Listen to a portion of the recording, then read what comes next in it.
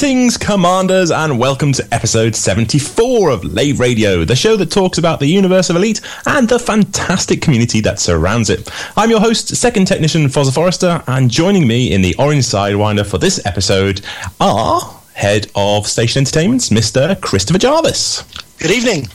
Good evening, sir. And also we have the Chief Bar Steward here at Lave Station, Mr. Grant Psycho Cow Wolcott. Good evening. Good evening, and we should just say you are the guy that just pressed the wrong button and made everybody think that we were just running an archive show, weren't you? Well, it's not so much that I pressed the wrong button, I didn't press the right button. Ah. Very subtle distinction. Just sitting there makes going, all the difference. You guys, you're going live in 2, 3... Oh, hold on a minute.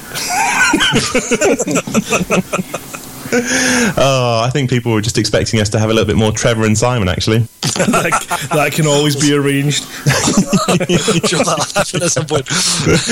Oh dear. Okay, well, for the show this evening, we've got a few things coming up. We're obviously going to go through the development news, but the main topic for discussion for this particular show is going to be the Sunday stream at Gamescom that was done by Ed and Eddie.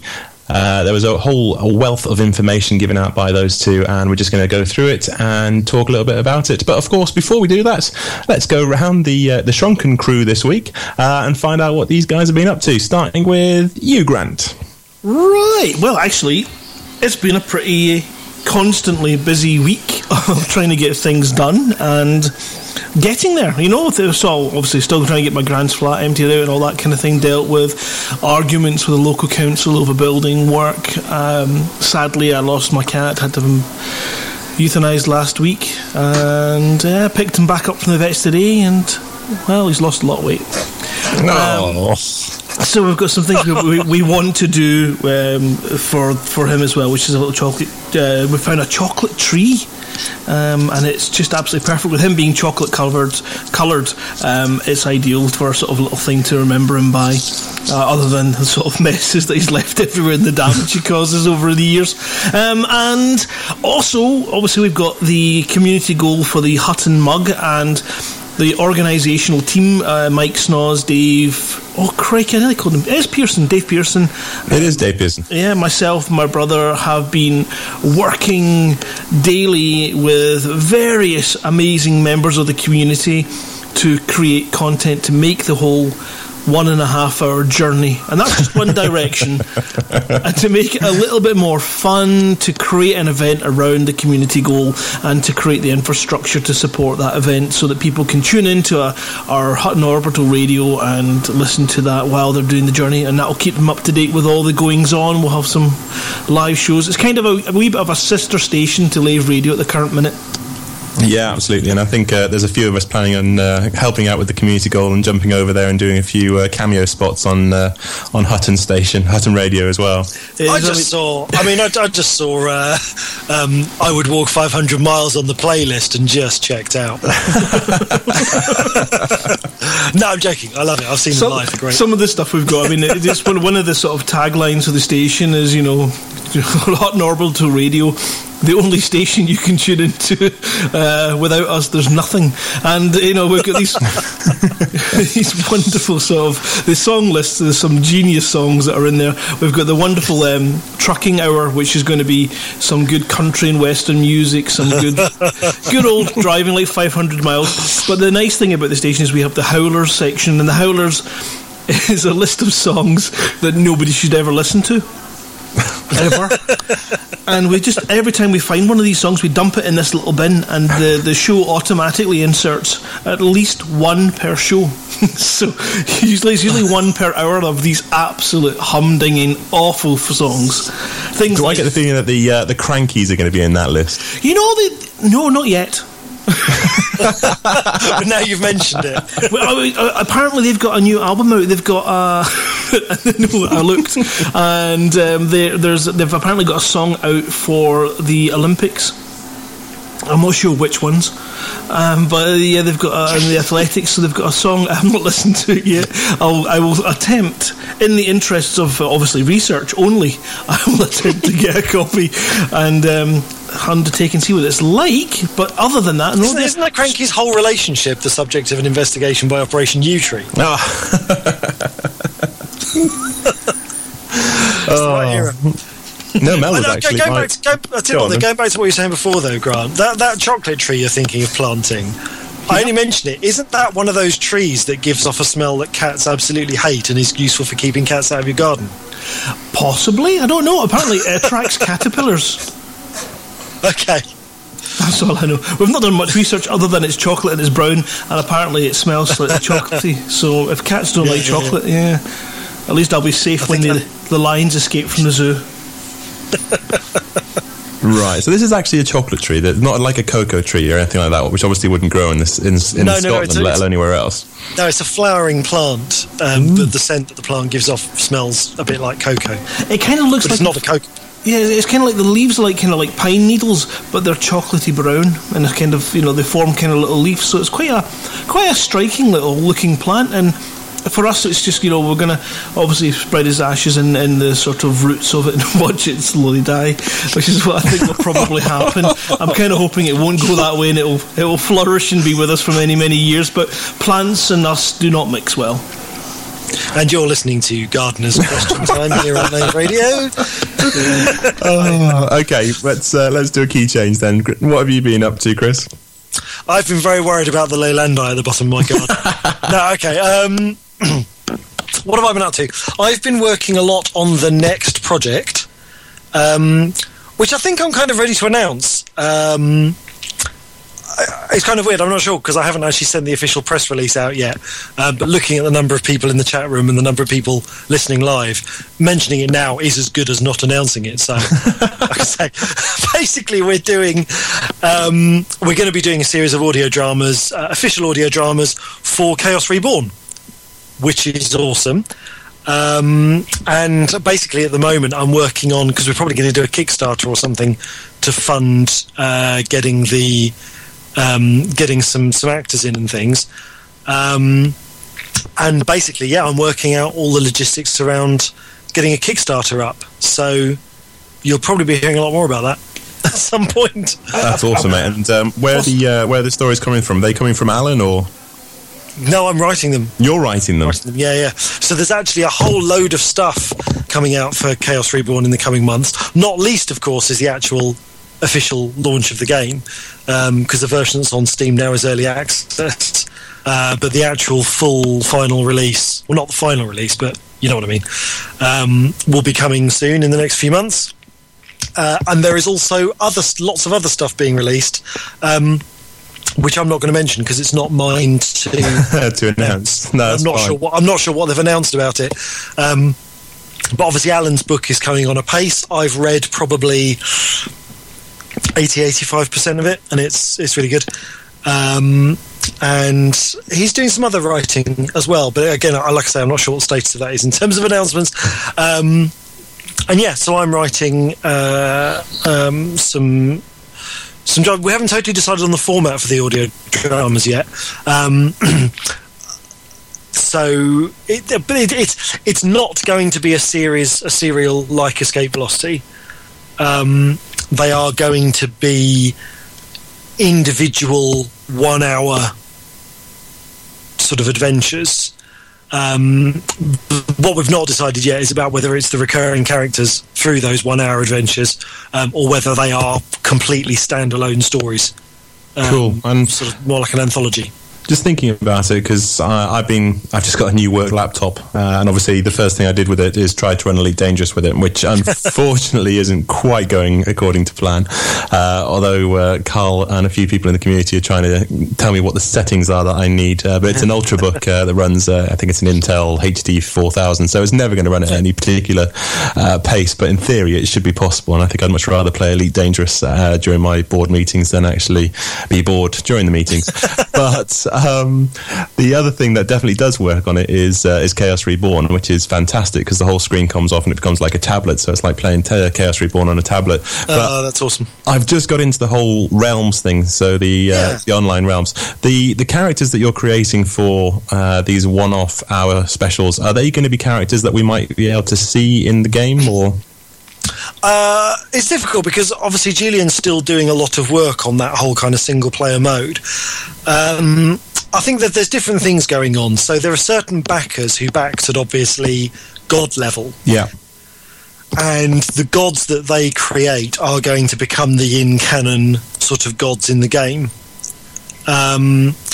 But in terms of what I'm doing with the audio dramas, I'm quite interested in expanding some of those encounters that you have in the realms exploration. So, sometimes you'll come across like an encampment and it'll say something like, you come across, I don't know. Well, I came across a lion being surrounded by 4 skeletons the other day.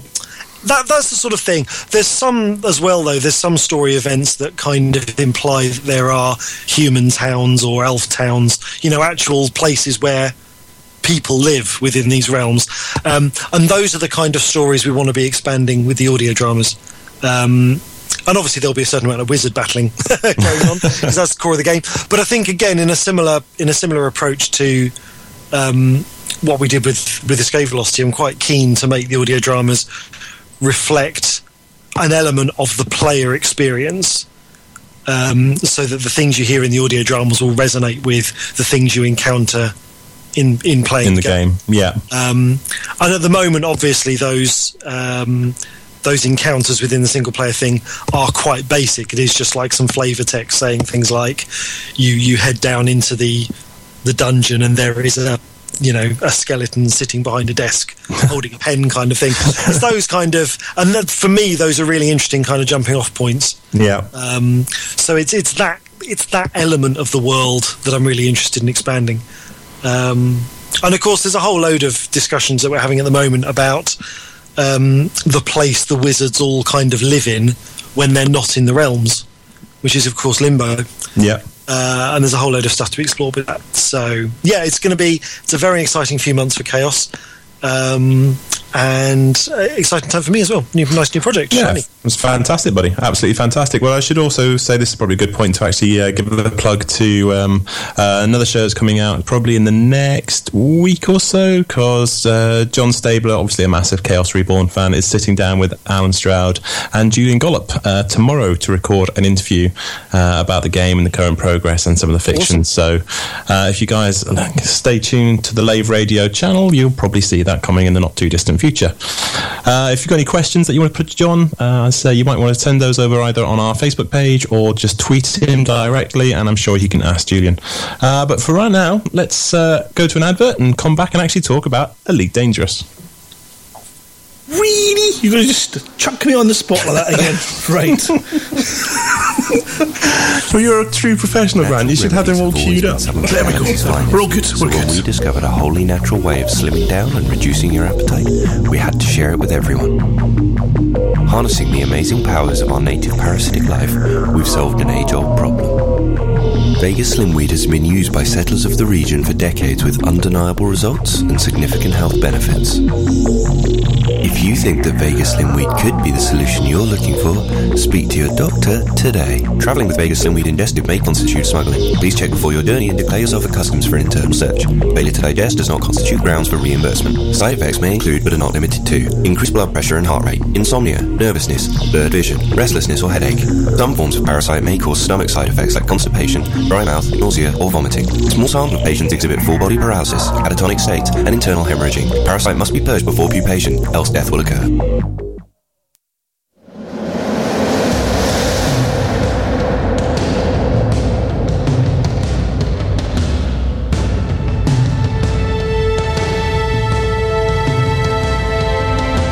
Greetings, Commanders! Ambassador Crash here, and you are listening to Lave Radio, the hottest show this side of Dizzo.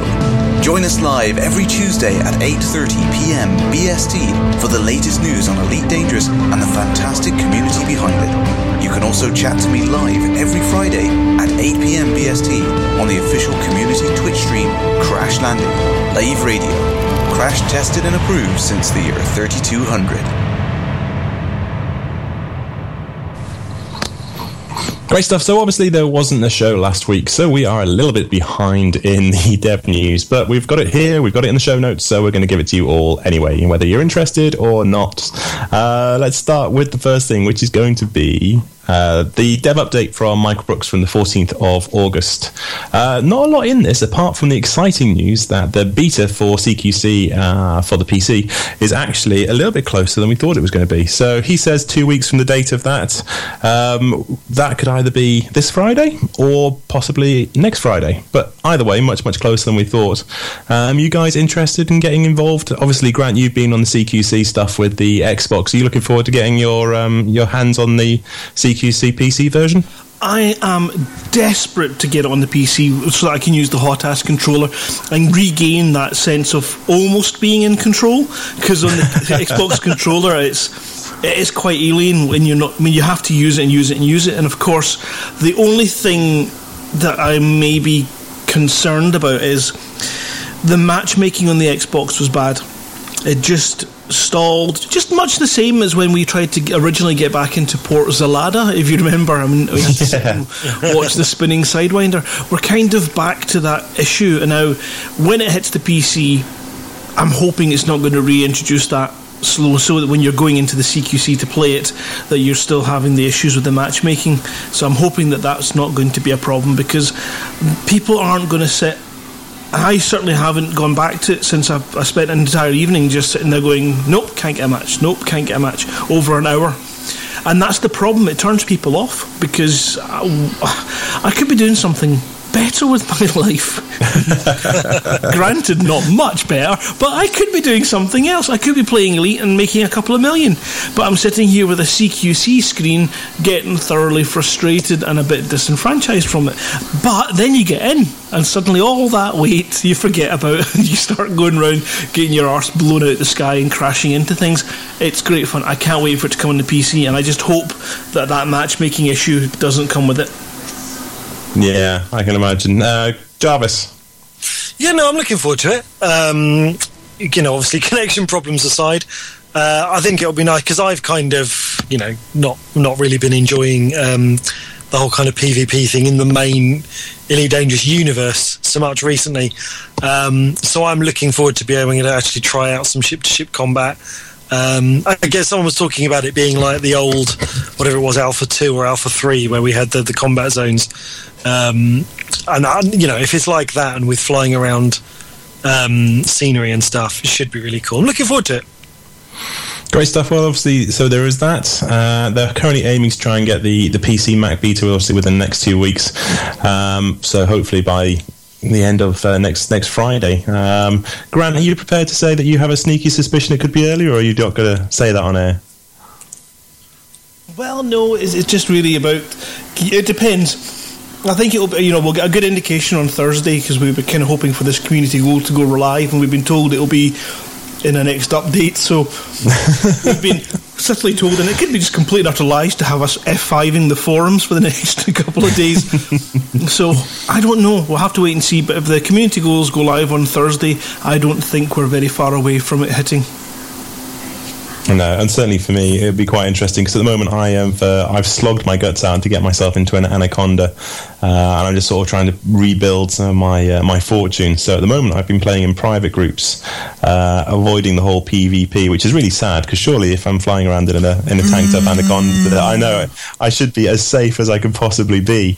That really does make me a complete pansy for not going in the open zone when I'm flying in an Anaconda. Jesus, in fact, I'm just going to shut up and get my coat, because I've just realised how stupid I'm being. But either way, it would be quite nice to get into some quick and easy, some dirty PvP combat. And also, I quite like the idea of sort of flying through all those corridors and stuff, and being a little bit like Star Wars and the whole sort of trench run and stuff. So I'm looking forward to that quite a lot. Other things that are coming out, obviously, as I say, with any major update, this one's going to be coming from the latest trunk, which means there'll be a host of fixes and tweaks that they haven't released in any of the minor releases up to now. So there will be a few extra features and content in that. The new mission system should also be out in 1.4, am I right? So we should have a little bit of an expansion for some of the missions now. I know the missions have been a little bit lacking for you, haven't they, Chris? Well, no, not lacking. It's just I think it doesn't take you long even with the very limited amount of time I get to play Elite Dangerous, it doesn't take long to kind of feel that you've kind of exhausted the sort of the gameplay options in the missions. I mean, there's lots of, it's obviously different from system to system, and the flavor text is different, and yada yada yada. But really, in terms of the actual missions, there are basically sort of a very few mission types, and they are all essentially the same. Whereas I think they were talking with 1.4 about adding multi-part missions, so it's going to feel a bit more like going on a proper kind of linear adventure. Yeah. And actually, we'll get into it later, but I mean, even the stuff they've been talking about for Horizons, that sounds, pretty amazing. So, yeah, definitely. Just looking, there's a few optimizations as well for the network. And interestingly, they have said that they are not going to support the Oculus Rift in the latest update in terms of the Oculus's latest SDK. They're going to wait until, it goes into final release, which, I think that probably makes sense. I know when we were doing LaveCon, we were having all sorts of issues trying to get the latest Oculus Rift to play nice with any PC, and we had a lot of PCs brought in by the community, and a lot of people brought their own Oculus, and even those people that owned the Oculus and brought their own PCs, for whatever reason, were still struggling to get it set up right on the day. So, I don't blame Frontier for just sort of waiting until the final release SDK is out for that one. Yeah.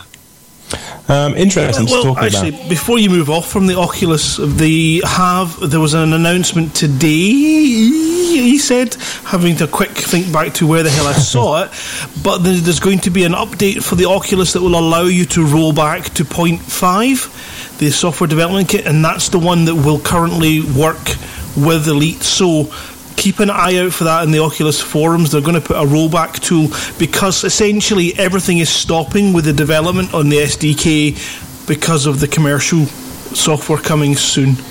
So Commander Arthon is saying that the DK2 worked fine. I think anyone that had put the new software on was having issues with it, and I know one of my Oculuses wasn't running, but the other one was. So it is one of these things where Windows 10, apparently my brother's got Windows 10, and he has thoroughly hated it so far with regards to the Oculus. He cannot get it functioning at all. So it's one of these things. It's how much development time is going to be put into it. And we've got one big issue, which is with the development kits. When the consumer software is released, will it work with the development kits? That's an unknown question. Let's put that one out there and cause some uproar and upsets. There's a possibility that it might not have, because obviously the new version is that, the new software version comes out, the new actual Oculus may have equipment on it that the software needs to support that might make it not work very well with the developer's kit. So we just have to wait and see. But yes, there's a rollback tool soon. It's weird because a lot of people have the Oculus Rift DK2, but that doesn't mean that it's a kind of finished commercial product. It is still essentially a testing box that people have kind of got their hands on, and it's interesting. Yeah, absolutely. And I know there was a few people down in the LAN room that was able to do some demos. So that's obviously Commander Arthron. But we had stacks of people signed up to demo that in the Chaos Reborn room, and we just couldn't get it working. We had a number of attempts, but we just could not get the two DK2s that we had working on any of the machines in there. So great that they were able to go down, and the community sort of stepped in and show people what it was like in the LAN room. So cool for that. The IFA conference is... Sorry, I was going to say the IFA conference is coming up soon, where Valve and HTC will be showing their VR headsets. I wonder what that's going to look like. Sorry if I completely derailed what you were going to say, Grant. Well, no, I was just going to comment on the Oculus. Their sort of market is kind of, if you look at the DK1, we all couldn't sit in our hands, had to buy it. Then the DK2 all had to, your backside hadn't got big enough to sit in your hands for the DK2, and we had to buy it. And frankly, we're kicking off about the Horizons update costing 40 quid. Your DK2 is not going to be upgradable. You're going to have to buy the next one again. So it's just a sort of parallel that popped into my head there. Yeah, but you can't sell your version of Elite Dangerous on eBay afterwards, can you? That's the thing. You can probably claw back a little bit of money on the DK2. Yeah, we'll talk a little bit about the upgrades, because again, that controversy all sort of hit last week when we weren't actually on air. And we have got something from Reddit for those people that haven't been on the forums and haven't been on the Reddit and community channels. If you are wondering, Grant's got a great flowchart that he's going to read on air in a way that everybody's going to understand. God, I hate it when you do this. That's going to make it all clear, isn't that right, Grant? Yes. We can give you the short update. Basically, if you don't currently own Elite Dangerous, now is the worst possible time to buy it. Yeah, that's the too long did not read version. Horizons. Yeah. That's the short version. Yeah, absolutely. Cool. So yeah, going back to the HTC, what do people think of it? Have you had a chance to see some of the the marketing stuff that's appeared on YouTube about it? Could this be an Oculus Rift, killer? Because I'm assuming they're going to get theirs to market around about Christmas time, and obviously the Oculus Rift isn't coming out until Q1 next year. I don't think so. I think Oculus has played its cards. They had the first unit out. They've got the market. So most people are going to wait, knowing the experience that they've had with Oculus, and they're going to go, I like it, and I want that, and I trust that, and I know it's going to be either similar or better, rather than risking your investment on something else. And the danger, I suppose, is, do you go and jump on the first one that hits commercial only to find out it's not supported by the games that you want to use it with? Yeah. Or, there's not a real standard acceptance that this is going to be as simple as a USB controller, for example. These things are all going to work in slightly different ways, although the technology is the same. If they'd standardised the interface with games, maybe they have. Who knows? But surely with the backing of, with a name like Valve behind it, though, certainly anybody in the PC industry is going to be fine. Anybody who's got a PC and it's backed by Valve, you would imagine it's going to work with most things out of the box, surely. I mean, they've been pushing their hardware a lot over the last couple of months. I mean, they did a big thing on the Steam front page shortly after the summer sale, I think, all about the different bits of Steam hardware that you can buy. And I know a few people that have pre-ordered the Steam box. Mm-hmm.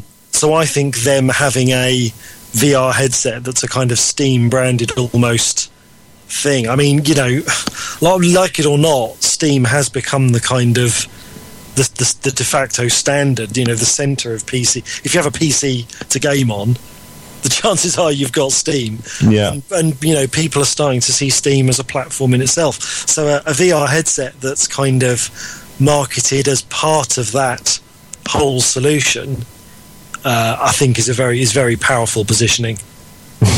Yeah, just a couple of things from the chat channel. Jintos has said that from what he's read online, the HTC Vive is as good as the production Rift, but a little bit heavier.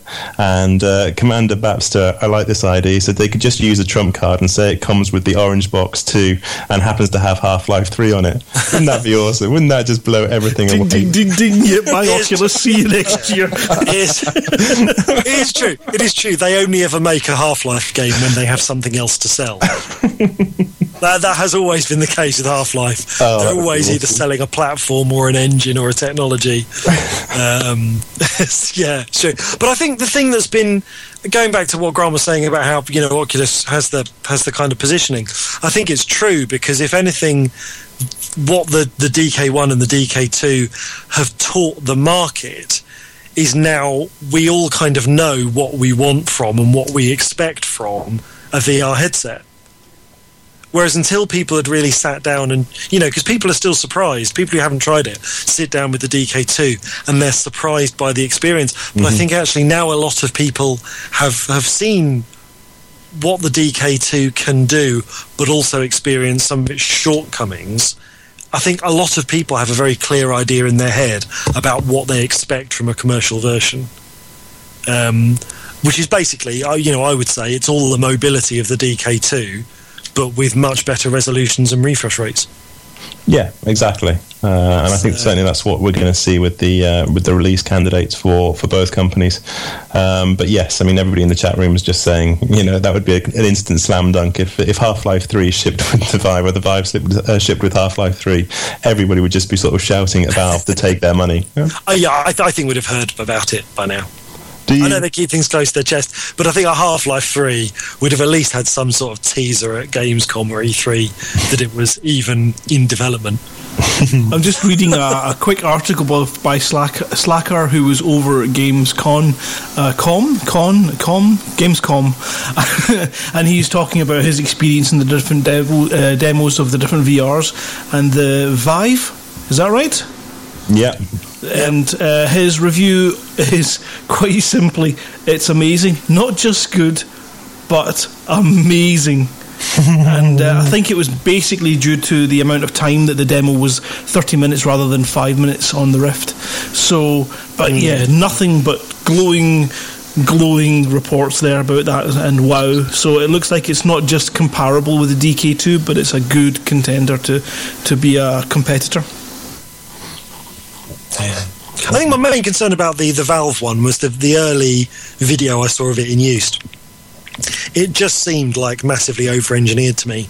Like you had to install all these laser emitters in the corners of your room.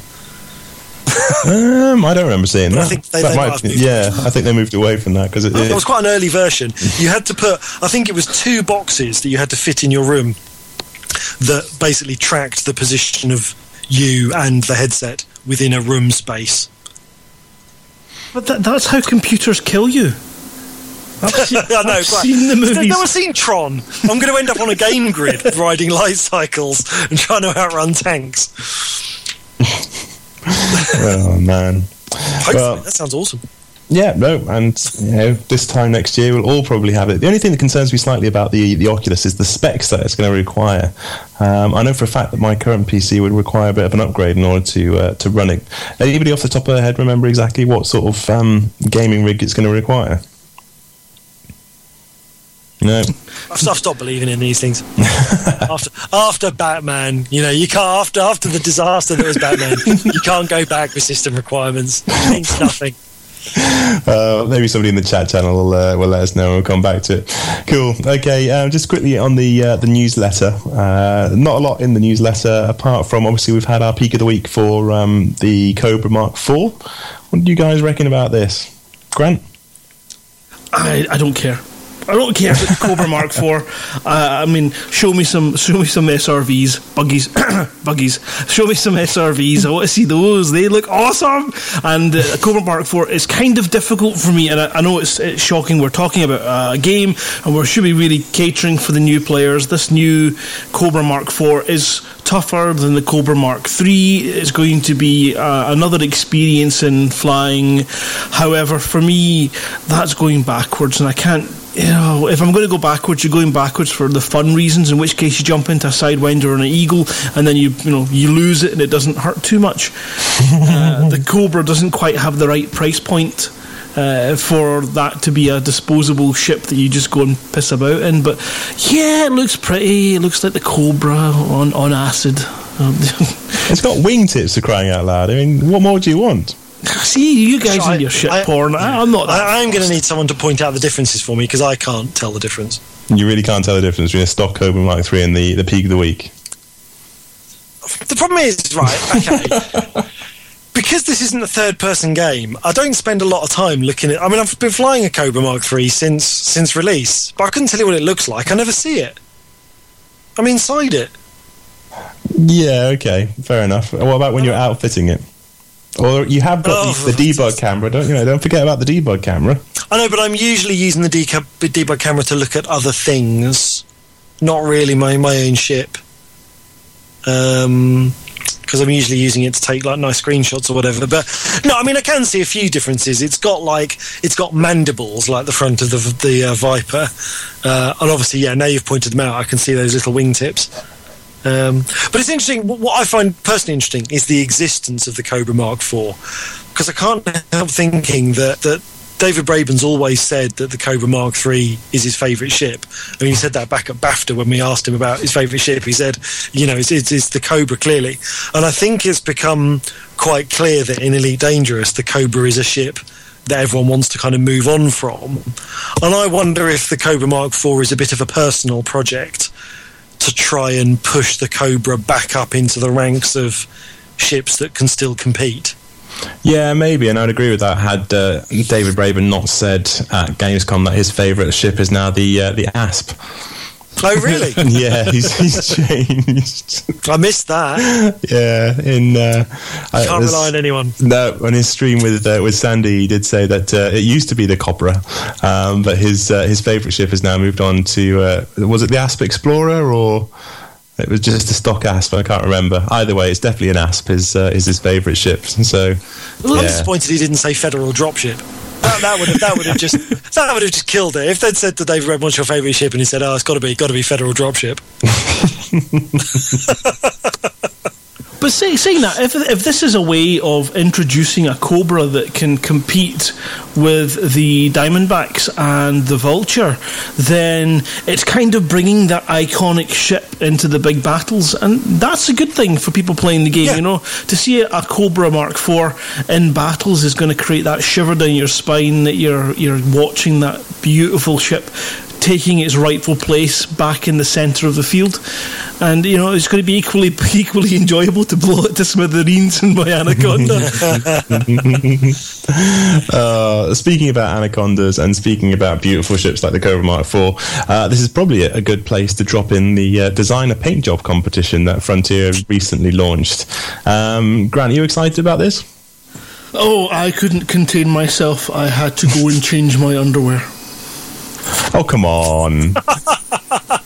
You just got yourself an Anaconda. Surely you must admit that the stock, gunmetal grey is a little bit on the dull side, and everybody else has been getting a bit of love for the paint jobs. And we know that the reason the Anaconda hasn't got paint jobs is because it has a different damage model to everything else, which makes it harder to skin. But now they're letting the community skin it. That's a great thing, surely. I'll tell you what I'll do. I will print off a number of sheets and I will nip into my local McDonald's and I'll sit it on the trays and I'll see what the kids come up with and see if they can. I just it's design. I am a task orientated guy. It's the fact do the job, and if it looks pretty, then that's a bonus. But I don't have the skill set to do it, and therefore it kind of leaves me a little bit cold seeing some of the ones that people have put up.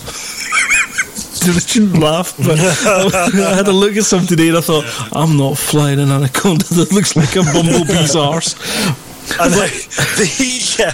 The internet doesn't disappoint, does it, when you go out and ask them to do something for you? I'd like to see. You're missing an opportunity here, Grant. I'd love to see like an official. This is exactly what I was about to say. Yeah, with doe-eyed.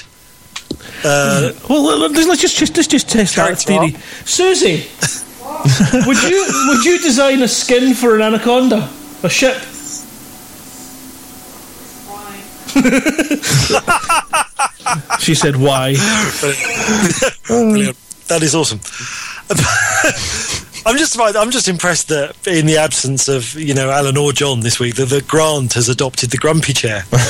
Is this because I'm being relentlessly positive about Elite Horizons? That the grumpy mantle has passed on. I'm excited about Horizons. Really excited about Horizons. I think the way that they've described the fact that there's the orbital cruise speed kind of puts me in mind, because I was getting the impression that that way when you're super cruising and you shoot past your target and then you have to do your loop of shame, but if you come too close to a planet, so one of the ways you can stop yourself going too far is to aim for the planet, and then it stops you drop out of super cruise and you're at a certain range from the planet for safety reasons.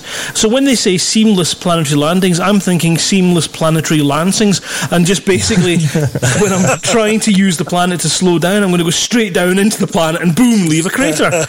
But I think the discussion of the fact that there is orbital super cruise suggests to me that it will still drop you back into real time if you get too close to a planet in the wrong mode, and then you can then jump into the correct mode. So I think it's still going to be the same way. We're not going to have 101 ships leaving craters on planets. Well, like I say, they said there'd be interesting things to find under the surface of the planets. Presumably, Grant, that's all your ships. It's just this vast underground ship graveyard. It'd be a good idea. If you've got a round city, we could create a new game called Orbital Darts. Yeah. But I can appreciate, perhaps you don't have the enthusiasm for what it does basically look like a children's colouring in chart. But there are things, there's... I'm not going to enter the competition because the stuff I'd like to see on an Anaconda, they'd never choose. I think I posted somewhere that basically I want it to look like a massive ice cream van with like a window in the side and mind that child and between the engine thrusters. Suddenly I'm interested again. I know, exactly. And the thing I said is that basically I wanted to just leave the Anaconda parked at Sagittarius A so that when people have finally made the long kind of journey to the centre of the galaxy, what they see when they get there is just this massive ice cream van and maybe like a place selling hats. Okay, we're getting comments from the chat that it's not a colouring in competition. It is a colouring in competition. It's even like black and white sheets that they've even said you can print them out, colour them in and scan them in to send your entries in. I'm just interesting. I mean, it might be worth going down to B&Q and picking up one of those little jars of the chrome paints. I'm not quite sure how that's going to scan though. Okay, well, maybe I misjudged your enthusiasm for that project then, Grant. To be honest, I mean, there's going to be people out there that are going to do some amazing designs, and thank goodness for them. But it kind of reminds me of a comedy trailer that they did for The Lost, the final season, and I can't remember who did the comedy trailer, but basically it was, do you know what happened on the island? Can you explain the panda bear? Then let us know, because we haven't got a clue. And it's kind of like, right, we need to do some paint jobs for these Anacondas. Oh, what are we going to do? Oh, I've got a great idea. Let's ask the public to come up with them for us. And I think it's great to get us involved. It's wonderful for the kind of quiet time between big updates and things to have these kind of things and to give people who have got that artistic skill, that have got that image in their head of what they want these ships to look like. I mean, you could have some amazing camouflage for an Anaconda, although how you're going to hide that, I don't know. But it does have the right to have a skin on it that scares the crap out of you as it comes into view, doesn't it? It should be something really, really aggressive. But I did see on the thread there was a thing about, because there are templates for ships other than the Anaconda. So is the competition just the Anaconda, or is it a few ships? You see, I thought it was just for the Anaconda, but yeah, I did see ones for the Cobra Mark III as well. Yeah, I think it's a skin competition for they've got a list of templates, and I'll have a wee quick look and see if I can see what the templates are, and I'll come back to you in a second. But as you say, I mean, there will be people out there who really kind of take to a challenge like this and hopefully produce some absolutely fantastic skins. And hopefully the moderators at Frontier won't have to wade through too many cock drawings or copyright things they can't possibly use. Okay, They have the Anaconda, we have the Viper, we have the Cobra Mark III, Vulture and Asp templates, so that's a good range of ships, and they are absolutely perfect for printing out and putting in a McDonald's tray.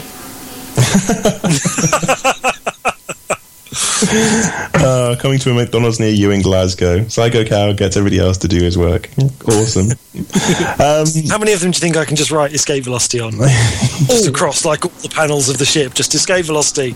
One thing I did see was that somebody had designed the Cobra Mark III and painted it entirely brown with a tan outline and then a big tan Y coming down from the back and coming down to the front and making this gigantic pair of Y fronts.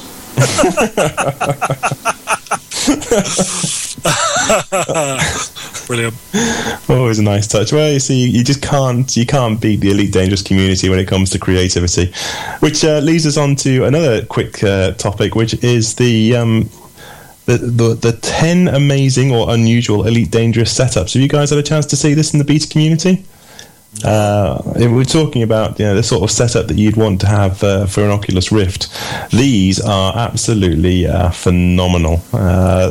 Let me just give you guys this link, but they're basically people's sort of homemade simulators. And, I've seen a few of these recently.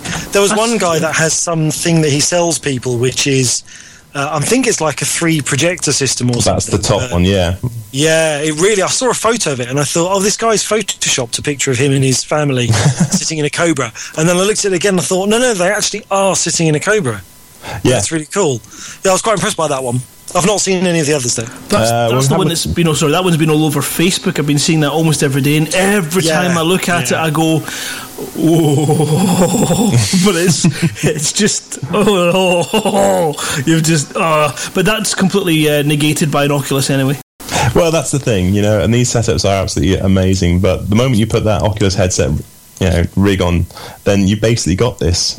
But in a much sort of cheaper and much smaller. You're missing the point with the projectors. He's sitting in the cockpit with his family. It's like a social experience thing. Whereas, as much as I love the Oculus Rift, it is the single most antisocial device possibly invented since the Walkman.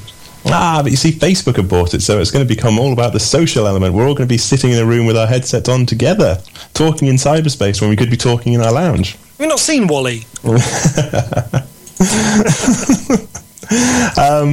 The other one that I did sort of pick out, which I really liked, because I only got a limited amount of room on my desk, and I got a 2-monitor setup, and I think each one is about 21 inches, and there isn't really that much room to get any more in, unless I did what this guy's done with 5 monitors, and he stood them on their end. And so instead of them being landscape, they're portrait. So I could easily get another 3 monitors in here if I turned them round the other way. So I love this idea a lot. That is hilarious. Although what's he got? He's got 5 portraits, 24-inch screens turned around on their sides, stood up on end. It looks absolutely amazing.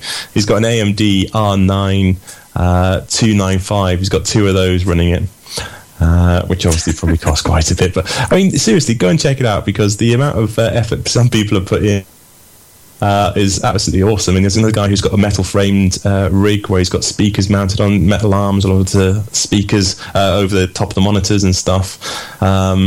There must come a point though when you've got like 5 monitors set up surrounding you. You must look at like the nothing that you can see in the kind of left and right most monitors, and you think, I've really set up an entire monitor to look at the side of my ship and a few stars. Yeah, but isn't that going to be awesome though? I mean, especially when you've got that ship flying in front of your screen, you can literally just look to the right and watch it sail past you as it goes. Fair enough. And finally, the last one on that one gets a special mention. Someone has also hooked in a Street Fighter 3 arcade joystick. And someone's saying that in order to fire a missile, it has to be down, down, left, left, fire, fire, punch, punch, which I think is quite a hold the fort. Number 4. Describe number 4. Number 4 is like the hot ass warthog, but it basically given a dose of some radioactive serum that caused it to mutate into a combination of, looks like the throttle's been customed with switches, there's pistons on it, there looks to be is that a bicycle brake at the top? It's a bicycle brake, yeah. That thing is absolutely amazing. Look at this, there's so many buttons on that thing. It does it like a NASA control room circa 1964. Yeah, I don't think you'd overshoot quite as many planets if you had a handlebar brake that you could slow your ship down with, Grant. That is just hysterical. The only thing that's missing there for now is a bell. Oh no, that's what the injection syringe thing is. That's the bell. You push that down, and that's what makes the ding ding noise. I was going to say, it looks like a choke. Does the Cobra Mark III have a manual choke? Oh dear. I don't know. I mean, that's the thing. What you want to see is, okay, it's good enough to see these pictures of the thing. You want to see what benefit that gives a person, other than being able to sort of do these controller porn pictures, which unfortunately speak to me more than the paint jobs do. But Render G, you have got to market it. How much do you want? Show me it working first. I want to know what that pushing thing does. It does look like you could administer adrenaline to your thigh while playing. That's what you need if you're going to Hutton Orbital. That's the wake up shot you get at the halfway point in order to make sure you can complete the journey. It could be that the lights just lined up and you've got to press the button in order to continue to fly in the direction, so it'll keep you awake going, right, I've got to press that one, right, the next one's going, right, okay, and that way you don't just nod off. It'd be great if all those little lights were the individual ship subsystems that you can turn on and off conveniently. That'd be amazing. Really? Was that not? I think that would be micromanaging a little bit too far. That would be I quite often pare my ship systems down to the bare minimum in order to keep my heat profile as low as possible while still flying normally. I quite often switch stuff on and off, all things all the time. I just never bother. I absolutely never bother. No. I can see there's a few comments that the pump might be for inflating the autopilot.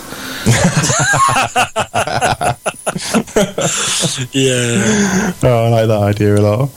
Cool. Well, let's leave those interesting inventions behind. Go to a quick advert, and when we come back, Chris and I are going to run through the stream information that we got from Gamescom.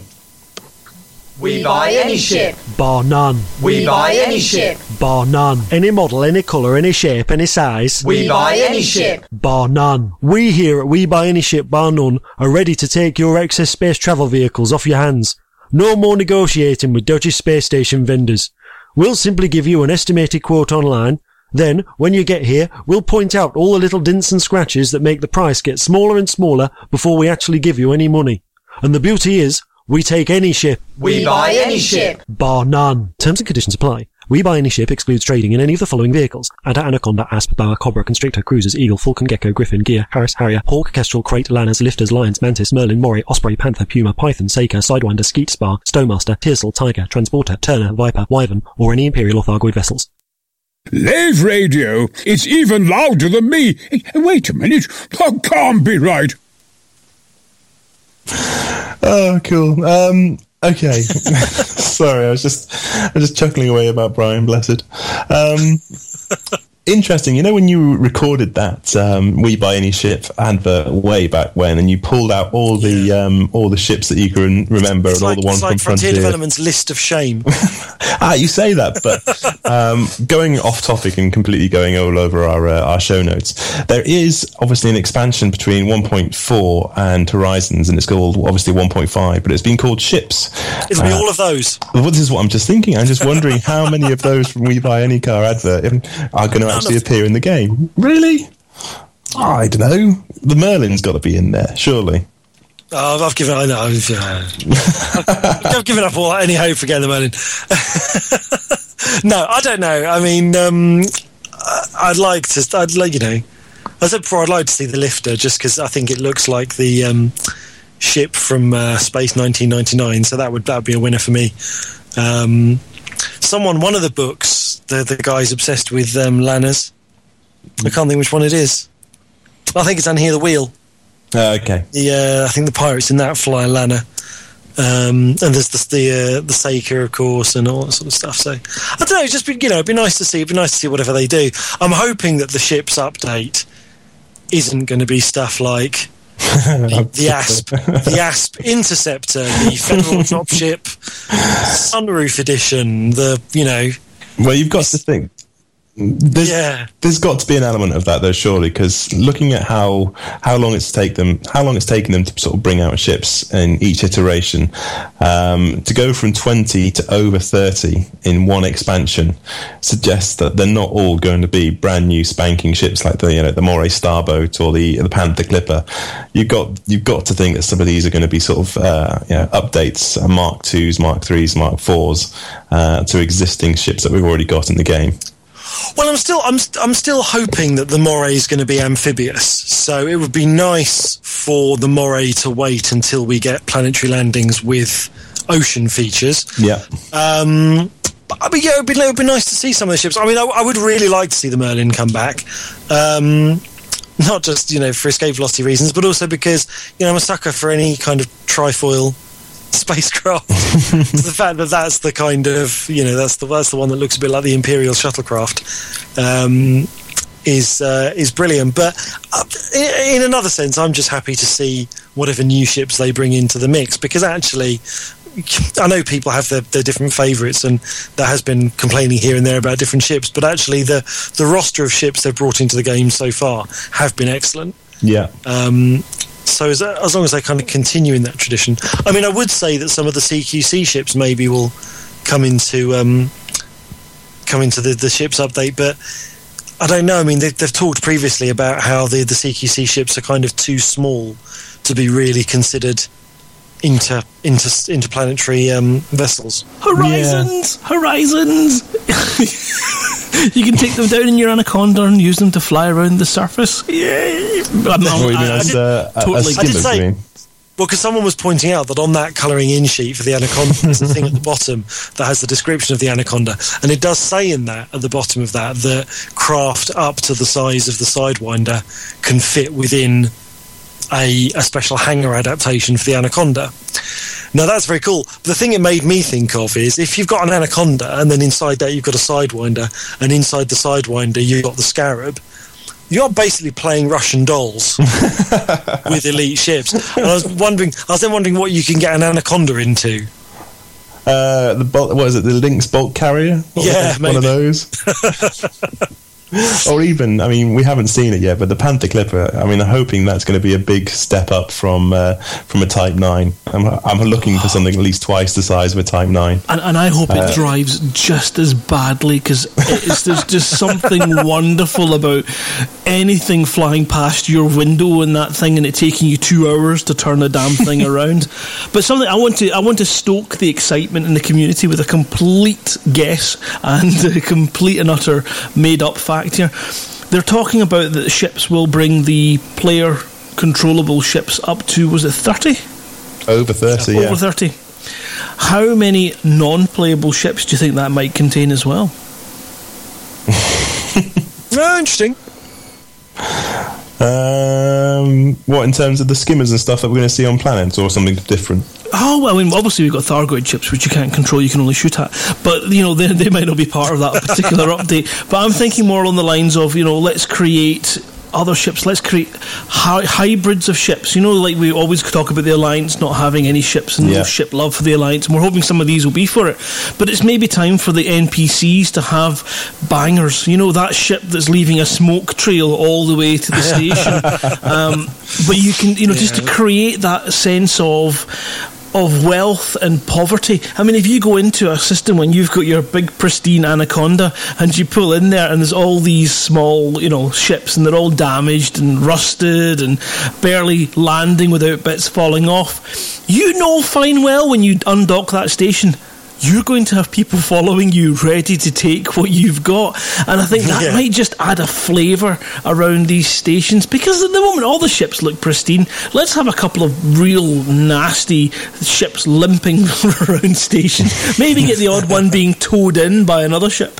Firefly or something like that. Well, just talking about this Wings update, the release dates, obviously we know that 1.4, which is going to be CQC, that's coming in September, and then we know that Horizons is supposed to be coming out in the holiday period, which is what, Thanksgiving to Christmas. Thanksgiving being, I think we discussed this in the last show, is that the 10th of December, somewhere around there? Hold on, let me check a map. Isn't Thanksgiving like 19th of November or something like that? 19th, 20th? Hold on. This is fantastic live radio, everyone. I'm glad you're sticking with us. Fozzer leaving his computer to go and check his diary. Yeah, my diary doesn't say because it's an English diary. So anyway, Google that for you. Yeah. It's going to be early December anyway. So sometime between September and early December. November 26th. Is okay. So sometime between September and late November, we've got this Wings update. So, I mean, you can imagine that it's got to be sort of there or thereabouts, because they haven't left themselves much time from CQC and Horizons to actually get this thing in. So you'd imagine if it's ships, then most of these ships are probably sat there in Frontier Towers, actually finished or, you know, near completed already. Yeah, I mean, you have to wonder if maybe the ship's update will be actually at the same time as Horizons, to maybe make the core Elite Dangerous players feel a bit better? Possibly. I don't think they've shown any indication of actually minding about making the core elite players feel How better. rude. I was thinking that's quite a cynical viewpoint you just dropped in there. But you might be right. I mean, it's kind of, you know, it's kind of like that newsletter talking about all the shiny things. Offline mode's been removed. And moving on, it could be that, like, here's ships, and that's the beta out, guys. Go, you can land on planets. Just shh, don't tell them. Yes, oh look, shinies. Oh, this is probably a good place actually to just touch on the various expansion paths to Horizons before we get into the stream update. It seemed to cause a lot of people a lot of confusion as to what they were entitled to, what would have to, who would have to pay a little bit more to get Horizons, and when they could buy Horizons, would that include the original Elite core game, etc., etc. Grant, do you have the wonderfully clear flowchart to run us through? I do. Excellent. Hold on, I was going to maximise this window to go through it. Well, first of all, the one thing that confused me last time we had our show was I couldn't grasp why there's an Horizons update and it includes ED. Well, if I already own ED, why would I want to pay for ED again? But then I've understood that what you are buying is Horizons update. Kind of think about if they were to take Elite off sale today and the only way you could get Elite was to buy Elite Dangerous Horizons. You know, the old software becomes no longer purchasable, but because of the model of being able to buy in at whatever level you wanted, you'd want to have the old core version, so people who don't want to land on planets could just buy the core version and play the game. But it's led to this slight gap here where if you buy Elite Horizons, you're also including the core game in it, but you can't download that core game at the current time until the Horizons update is out. And I think that's possibly the only thing that kind of makes this not make sense. It's kind of the one thing, if it was buy Elite Dangerous Horizons, you can download the Elite core from there and play now, then there wouldn't be as much of an issue if you then removed the old Elite core from sale, and therefore you're just replacing the Elite Dangerous. But that goes against that particular model. So it is confusing as hell, but I kind of got my head around that it's not as bad as I thought it was, that there should be an upgrade-only pack, when frankly, really, it's replacing the old one in all intents and purposes. Yeah, I think the problem with making the existing Elite Dangerous content available to people now that pre-order Horizons is going back to the kind of moaning thing of the current user base of like, you know, you're less open to moaning if you say to people, well, you've bought Elite Dangerous, and okay, this isn't true for people that have bought it more recently, but if you talk about people that bought it at launch, you've had a whole year of enjoyment out of Elite Dangerous, and then there's going to be this new one coming out. Whereas actually, if you say to people right now, you can pre-order Horizons and you're also getting Elite Dangerous as well, then people who've bought Elite Dangerous recently are going to be like, well, I've recently paid 40 quid for Elite Dangerous, and now I'm going to have to pay another 40 quid for Horizons. You know, kind of what's in it for me. Yeah. So I think I can see why the new people coming on board with Horizons will have to wait until the full release, because they're basically saying that they're kind of taking Elite, the sort of basic Elite Dangerous is coming out of circulation when Horizons is released.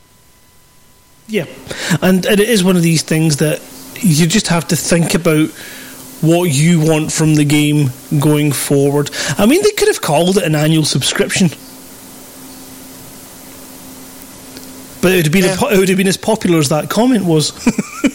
Or a sequel, or it's a sequel within a shared environment. I mean, like, because we were talking about this the other week. I mean, you know, if you're into like Assassin's Creed, you just understand the fact that you have to buy a new one once every year, kind of thing. And it's a bit like that, but it's not. I think it feels weird because they've always said that it's not a subscription game, and they've always said there won't be a sequel to Elite Dangerous, because Elite Dangerous is the game that we're building on and continuing to expand.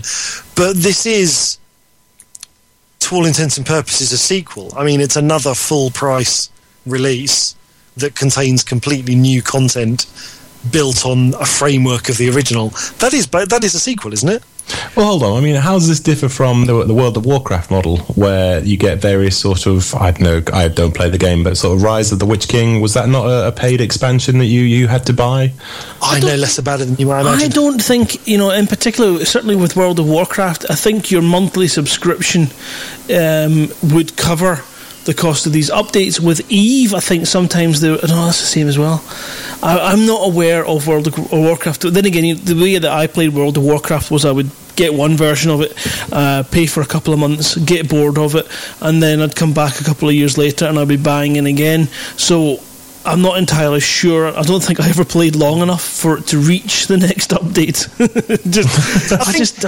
That structure. I think maybe the issue is the pricing. I think if you compare it to something like Guild Wars is a much more comparable model to this, because it was I'm about to say it was the first MMO that did this, and I don't know that's true. But certainly it was unusual for Guild Wars to be an MMO where you just bought the software and then your online play, your MMO-ness, was all basically free. And then Guild Wars released sort of DLC updates, which would build on your, you would buy them as add-ons to your game, and they would give you new content to explore. Now, this is a bit like that, except that this new update costs as much as a brand new game and takes the original game box out of commission. If they said to people Elite Dangerous Horizons is 20 quid, I don't think, and you have to buy Elite Dangerous and the 20 quid add-on in order to get the whole thing, I think people would have understood that, because that's similar to something like The Sims or Guild Wars, or, do you know what I mean? That's a core game with add-ons. People get that. But to make Elite Dangerous Horizons the game and to effectively deprecate the previous release of the game, I think is what's maybe sticking in people's craw. Yeah, I mean, looking at the chat channel, it seems to be the case that not only do you have to pay a monthly subscription to World of Warcraft, but you also had to pay for the expansions as well. And there seems to be a bit of disagreement as to whether or not those expansions were as expensive as the full game or not as expensive as the full game. I think what I found with those was that if you bought the expansion, you would get a month's free, and I think it was comparable to a month's payment or such. Just the way that I played it, I just came back in later. Oh, there's an update. It's the whatever king, and you're kind of going, all right, well, let's give it a go and see if it's any better. 10 minutes later, no, I just.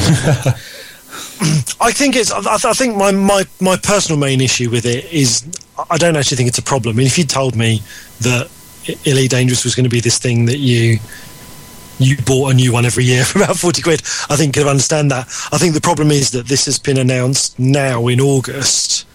So the people who've been, as I say, the people who've been buying Elite Dangerous for like the last couple of months are the people who've most been done out of pocket. Because if you hadn't bought the game and then someone had told you, well, actually, there's going to be a completely new version coming out in 3 months' time that's 40 quid, you'd probably think, well, maybe I won't buy it now. Yeah, absolutely. They certainly don't. They're the guys that have missed the sweet spot. That's without a shadow of a doubt. They're the guys that have a justification for feeling a little bit on the myth side. But before we talk about them, Grant, why don't you just quickly run us through what people are entitled to? So if people are sitting there driving the cars who haven't been on the web trying to figure it out, who gets what and for what price? Okay, not a problem. Well, we'll start off with, do you currently have a copy of Elite Dangerous? And we're going to assume that you don't, because this gives you the sort of more straightforward options that you can do. You can buy Elite Dangerous at £29.99 or $44 or $45, 38 euros, and that gets you Elite Dangerous right now, but that doesn't get you anything else. Now, the Elite Dangerous DVD edition gives you a copy of the game on DVD when it arrives through your front doorstep. That's not really relevant. Same boat as the $29.99, which is the download one version. So these two get you into the game. You start playing Elite Dangerous now, but it has no bearing on Horizons. You will get no Horizons update. You would have to buy that again. Or you can pre-order Elite Dangerous Horizons now, and that will get you access to Elite Dangerous Horizons when it was released in the holiday 2015 period, and at that time you will also have access to the core Elite game as well. It's all part and parcel, so essentially you'll have to wait until the pre-release is out in order to play Elite at all. However, it will save you spending $29.99 now just to play it for 3 months. So that's your choices there. Then you've got your kind of special options. You've got your Elite Dangerous Horizons beta, which is £49.99, and that will give you beta access to Elite Dangerous Horizons, which means you'll get into Horizons before the main group of people do. You'll get a chance to do some bug fixes, to identify bugs, get a chance to get the hang of flying and landing on planets before everybody else. However, there's no guarantees on how long that beta period will be. It could be as little as a week, it could be as much as a month, and it's £10 more expensive. Now, your last option, if you don't currently have Elite Dangerous at all, is to pick up the Lifetime Expansion Pass. Now, this is £130, $185, €175. This is kind of the catch-all. This gives you access to Elite Dangerous to download right now and get stuck in.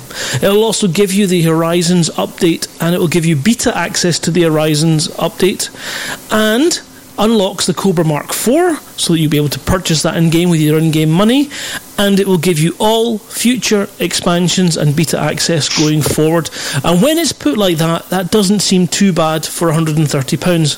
So that's probably, if you're planning on being an elite addicted pilot, that's probably the package is worth saving up for.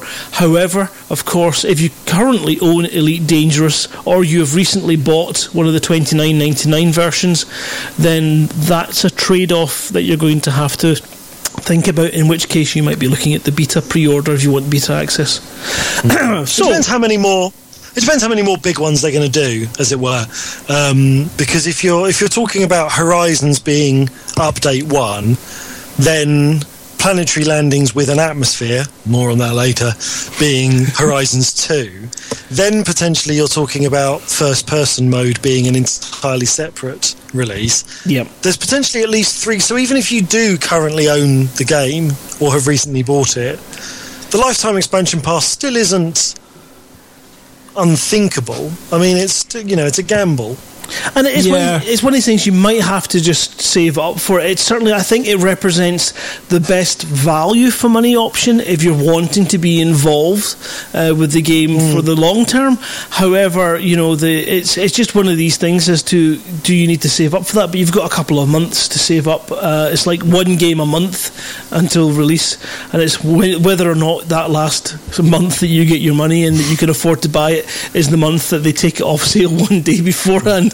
Because that does tend to happen to some people, and it's unfortunate. But I think I know it's the most expensive option, and it's clearly marketed to be the biggest value for money, so that it makes people spend more money now. Yeah, and which obviously it just grows the community and gives people, a reason for sort of staying with it. I mean, they've got this 10-year plan that we hear about, Frontier Developments keep on talking about, but let's just sort of run through how many updates you think. So Thargoids, 1, planetary landings with atmosphere 2, walking around in stations 3, attacking other ships, walking around in ships 4. I'm not convinced Thargoids is necessarily going to be a separate. Of course it is. It's going to be a massive event. It's going to kick it off, but then again, that doesn't work as an update, though, does it? It doesn't work as an update. If you're flying in a wing and you've got Elite Core and your friend's got the Thargoid update and he suddenly explodes for no apparent reason. I'll tell you what they could do that would make it a separate expansion is if they reintroduced Witch Space and made the Thargoid universe an entirely separate universe overlaid on top of ours. Stop giving them ideas. Stop it. So basically, the reason that Horizons is being touted as a kind of entire new release is because what they've said is that the amount of gameplay that is available on planets basically expands the game. They claimed that they are aiming for an entire game's worth of content on any one planet. So it's clear that Frontier's approach is that these big updates, they want it to be massive upgrades to gameplay options. Now, just introducing Thargoids as a plot device or as another type of NPC that attacks you, to me, that is not a substantial enough update to warrant it being a whole expansion on its own. But if you introduce an entire new gameplay area along with the Thargoids, that's expansion worthy. And that's something that you can release and say, Thargoid space, Witch space, a kind of, and it's actually, there is form for it, because there's lots of games. It's actually almost a bit of a cliche in games, this idea of having two versions of the universe, a light one and a dark one, and the dark one is the kind of the same physical space as the light one, but everything's different. I mean, you look at something like Legacy of Kain, Soul Reaver, you look at Legend of Zelda Twilight Princess, the times of them. But that's a thing that is a game design thing, is that you basically have a mirror copy of the universe where everything is slightly different. Even Darkseid, if anyone remembers Darkseid. Yeah, I do. I'll be impressed if we get any hands up in the chat room. I remember Darkseid. Good game. But I personally, I don't think Thargoid ships and a storyline involving an invasion or whatever, for me that's not big enough. That's not Horizons. Horizons is opening up an entire new area of sandbox to play in. Okay, well, what about if they did it a different way? Let's mention the competition. Star Citizen have two games. They have obviously this open universe game where you can go and do anything in a complete sandbox, and then they obviously have their sort of Wing Commander scripted you're fighting the military storyline. I can't remember for the life of me remember exactly what that part of the game's called. But what if Frontier did something similar? So the Thargoids are invading at the edges of the frontier, and the new game is that you sort of join this sort of scripted Wing Commander type style arcade military progression storyline that's completely separate from the rest of the game. Would that be something you'd buy into or not?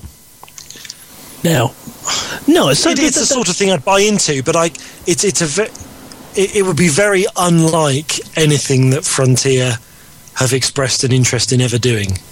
Scripted missions and kind of one level after another actually is almost the antithesis of what David Braben said he wanted to do. That is true. That is true.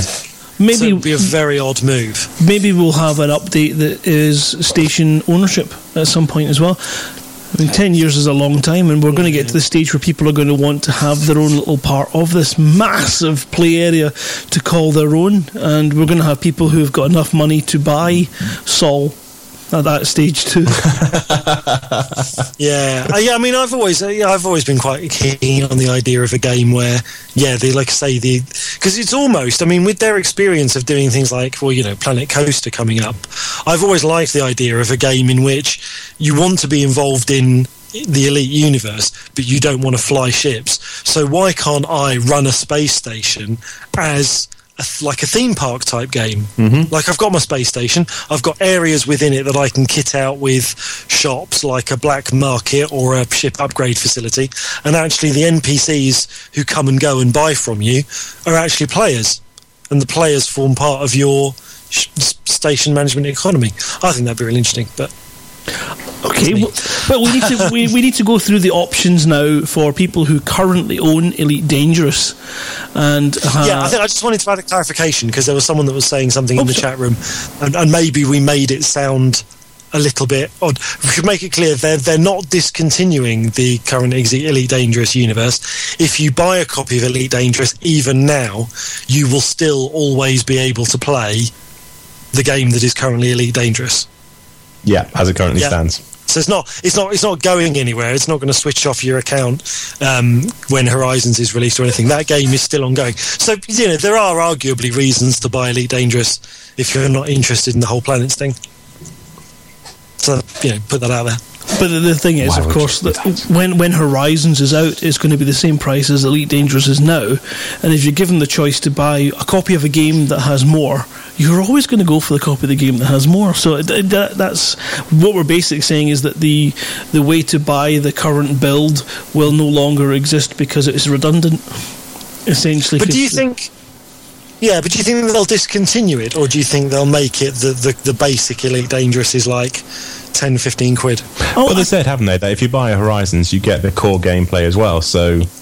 Yeah, but if you don't want to pay 40 quid, if they said to you, here's Elite Horizons, which has Elite in it, and Horizons, and it's 40 quid, or you can buy Elite Dangerous, and it's now like 10-15 quid. Ooh...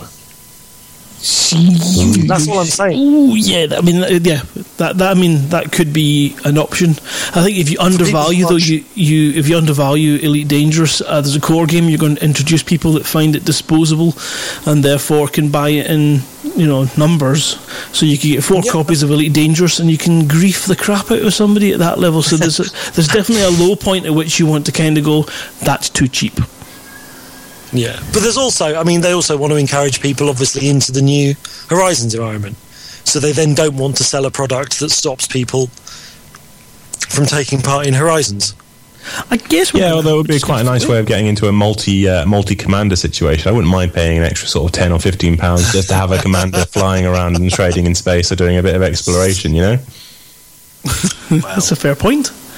So, we'll do the other side of the table then, which is that you do own a copy of Elite Dangerous, and we'll start with you backed at a Kickstarter level, or you were involved in the pre-orders before Elite was released, and you might be an Elite Dangerous Premium Beta backer or a Beta purchaser. You could be an Alpha Edition, or you could have the Elite Dangerous Expansion Pass that was on sale prior to its release. If you have any of those 3 versions, then there is nothing that you need to do. You have got Horizons, you have got the Cobra Mark IV, you have got access to all the other future expansions and their betas. These were the options that were pre-launch, and they cost around about £80 and plus, depending on what levels you went in at. So if you've got those versions, there is nothing for you to do. So I'll go through them again. Elite Dangerous Premium Beta, the Elite Dangerous Alpha, and the Elite Dangerous Expansion Pass that were on sale pre-release. If you have any of those, you don't need to do anything. So now it comes to the trickier ones.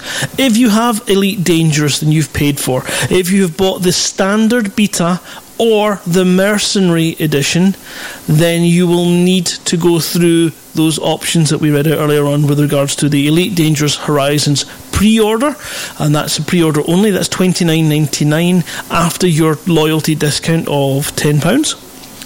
That will give you no beta access or anything else. Then you've got the Horizons Beta pre-order, which will give you beta access to the Horizons update when it comes, and that's $39.99, $60, €50. Or you could go for the Lifetime Expansion Pass, and this will stop you having to worry in the future about any other updates or any other issues when you get to this point, because you'll become an Expansion Pass holder, and that will get you access to the game when it's released in 2015 holiday season. It will also unlock the Cobra Mark IV for you. All of these buying Horizons will unlock the Cobra Mark IV, and it will give you all the future expansions of Elite Dangerous and beta access to them all. Again, so you're saving £10, which, if you look at the price of the Elite Dangerous core, is $29.99 currently. They could have been a little bit more generous with their discount, I think. If only to promote the Lifetime Expansion Pass. If they could, if they had tiered the discount for that, if they gave you £20 off that would have been slightly better, I think. Just saying. But essentially, if you currently own it, you have those options of buying the pre-order beta, or the Lifetime Expansion Passes. And obviously, if you buy the Expansion Pass, you never have to have this worry again. That's what they're selling. They're selling peace of mind. It's a sort of, it's like a protection racket. So there's this whole sort of this confused way of sort of pitching it all to everybody. That's been the marketing ploy, has it? Is to create uncertainty, and it makes people uncomfortable, so that they feel they just want the added security, the assurance that they've got the expansion pack, so they don't have to try and wade through the marketing release and try and figure out which tier they're on and what they're entitled to and what they're not entitled to. It's very different. It's very difficult. It's difficult to ascribe value to something, I think. There was someone in chat earlier that was saying they paid like however much for Elite Dangerous, and they've already had like 1,000 hours of gameplay of it. So in a sense, if you paid £40 for something that's given you 1,000 hours of entertainment, it doesn't really owe you anything.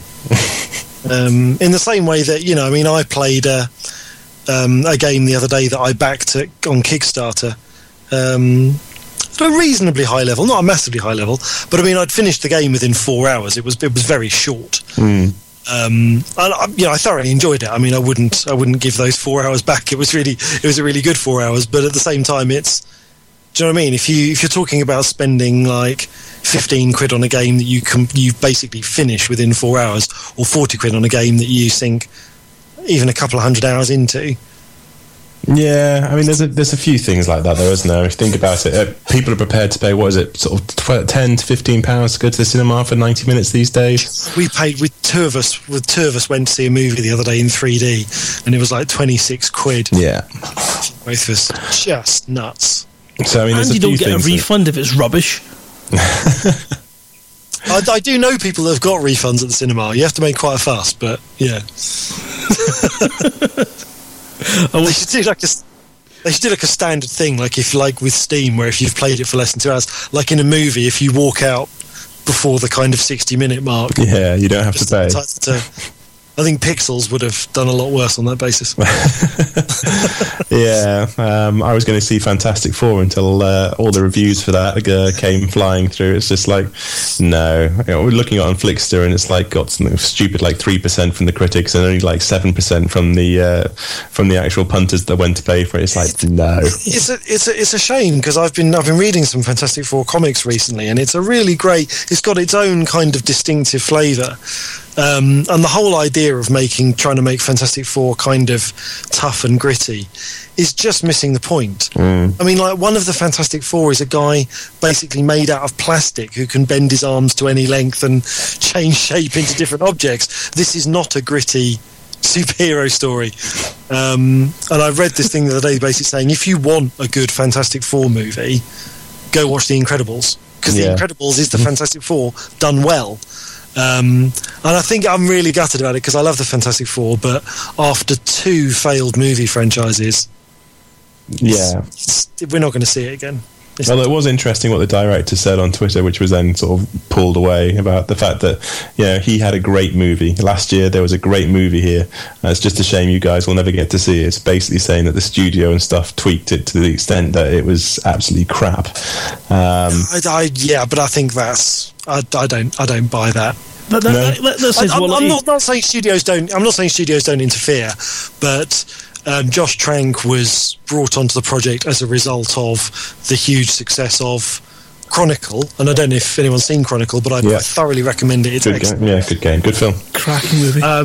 But I think I think from the beginning, in getting him on board as a director, they wanted it to be him to bring his tough and gritty approach to superheroes that he'd done with Chronicle. And I think Fantastic Four is the wrong project for that. Yeah, definitely. I completely forgot it was the same guy, actually, now that you've mentioned it. Yeah. But this is way a tangent, but yeah, but I mean, it's, we're talking about ascribing value to stuff, and I think it's difficult because they have to keep playing this slightly political game with the pricing, because it's like Grant was saying, you can pay an extra 10 quid for the Horizons beta pre-order. Is it worth paying an extra 10 quid to get like maybe a week or 2 weeks head start? But at the same time, if they don't offer beta to new players coming on board, they'll get the usual moan that beta is only being offered to players who've been beta backers before. So what do? You have to make it available, but you can't make it free.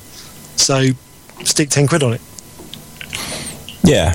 Okay. Well, let's maybe part that and move on to the main topic of the show, which is just going through and doing a little bit of a recap on the streams that most people probably didn't get a chance to sit down and watch or listen to from Gamescom. Specifically, the one that we're going to focus on in this show is going to be the Sunday stream with Ed and Eddie.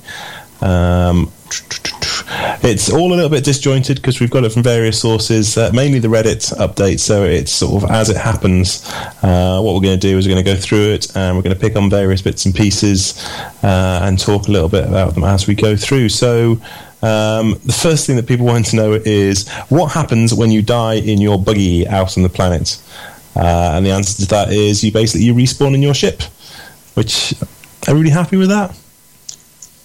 Well, if you die in your ship, you respawn at a station, so I don't really see why it's any different. Well, I suppose, actually, if you think about it, you want to be respawning in your ship, hopefully with a new buggy ready to go, because I'm assuming that these are going to be missions that, like, capture the base and stuff. You don't really want to be starting back in orbit and stuff. You want to be starting back at your ship, ready to go again. I don't know. No, not loving that?